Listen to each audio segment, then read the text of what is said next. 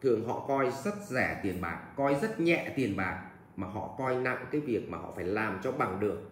Tức là tâm của họ không bị dán vào sự tham lam, cũng không dán vào đố kỵ và cảm xúc. Người ta tĩnh tâm, người ta làm để vượt qua chính mình, chứ không phải là làm để vượt qua bất cứ ai. Thầy ơi, cho con hỏi làm thế nào để nâng trí tuệ của mình lên một cách hiệu quả?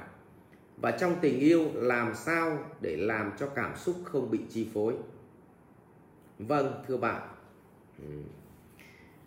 nếu bạn đã từng đi đám cưới, tôi tin ở cái tuổi của bạn đã từng đi đám cưới, và nếu bạn ngồi trong một mâm cỗ, bạn ngồi ăn, và đặc biệt là cỗ ấy rất ngon, thì tôi tin bạn sẽ chẳng quan sát được điều gì ở cái đám cưới ấy hết, ngoài chén rượu và mâm cơm.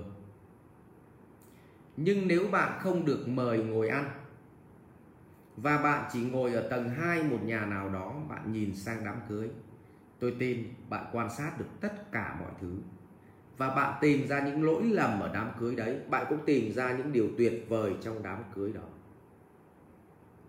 Vậy cách duy nhất để cho mình có trí tuệ là tâm của chúng ta là tâm không, tức là mình đứng ngoài con người mình.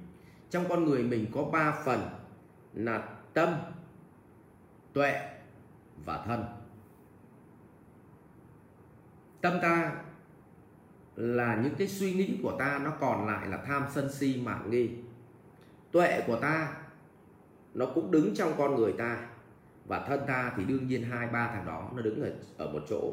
Nhưng mà nếu mình cũng là ngồi trong một cái mâm cơm cùng với 3 thằng khốn nạn đấy, thì mình chả nhìn thấy điều gì cả. Thậm chí mình sẽ bảo vệ 3 thằng khốn nạn đấy.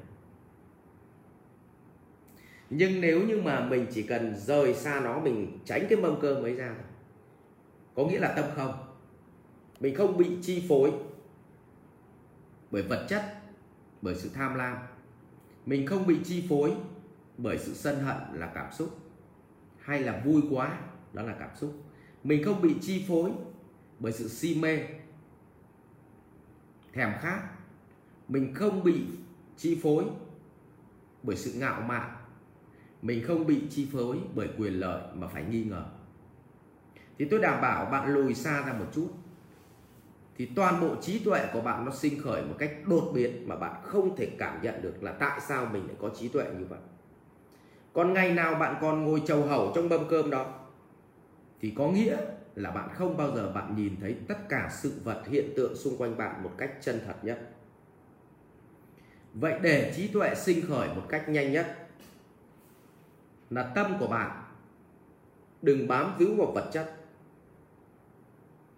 Cho nên tất cả những người mà họ thành công, thường họ coi rất rẻ tiền bạc, coi rất nhẹ tiền bạc, mà họ coi nặng cái việc mà họ phải làm cho bằng được. Tức là tâm của họ không bị dán vào sự tham lam, cũng không dán vào đố kỵ và cảm xúc. Người ta tĩnh tâm, người ta làm để vượt qua chính mình, chứ không phải là làm để vượt qua bất cứ ai.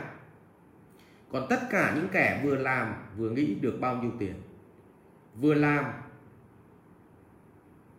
vừa gì ạ, để chứng minh cái cảm xúc của mình với một đứa nào đó ra oai, vừa làm vừa tưởng tượng ra cái tưởng thưởng cho mình cái sự thành công thì mình sẽ được ngạo mạn thế nào, vừa làm vừa trong nghi ngờ, không biết làm này xong thằng nào ăn, làm này liệu có làm được không.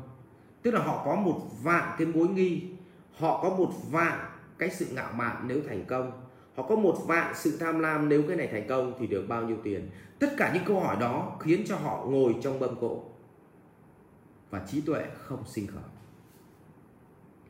Vì vậy, việc của bạn là nếu thật sự bạn muốn trí tuệ sinh khởi, bạn phải nhìn mọi thứ một cách rất là chân thật. Bạn đứng xa tham sân si mạn nghi ra, tức là ngồi ra, đứng ra khỏi mâm cỗ, thì ngay lập tức trí tuệ của bạn nó rất là chân thật, và bạn nhìn thấy mọi thứ rõ cách làm, rõ cách chia, rõ nguồn lực, rõ tính khả thi, rõ những khó khăn, rõ những thuận lợi, và ngay lập tức bạn có thể giải quyết nó một cách chân thật nhất. Vậy lời khuyên của tôi để bạn đạt được cảnh giới của trí tuệ, đó là lao động nỗ lực để vượt qua chính mình, Và bức tường rào của mình là gì? Là lòng tham, là cảm xúc, là si mê, là ngạo mạn, là nghi ngờ. Vượt qua được chính cái bức tường rào đấy thì trí tuệ của bạn nó mở toang ra, giống như bạn vừa nhảy qua bức tường rào vậy. Thì cả phía trước là bầu trời và một cánh đồng xanh mướt. Đó là bầu trời của trí tuệ. Hãy cứ thử một vài lần ngu đi, chúng ta sẽ thấy chúng ta khôn lên. Và chúc bạn có được trí tuệ để sống an lạc. Cảm ơn bạn.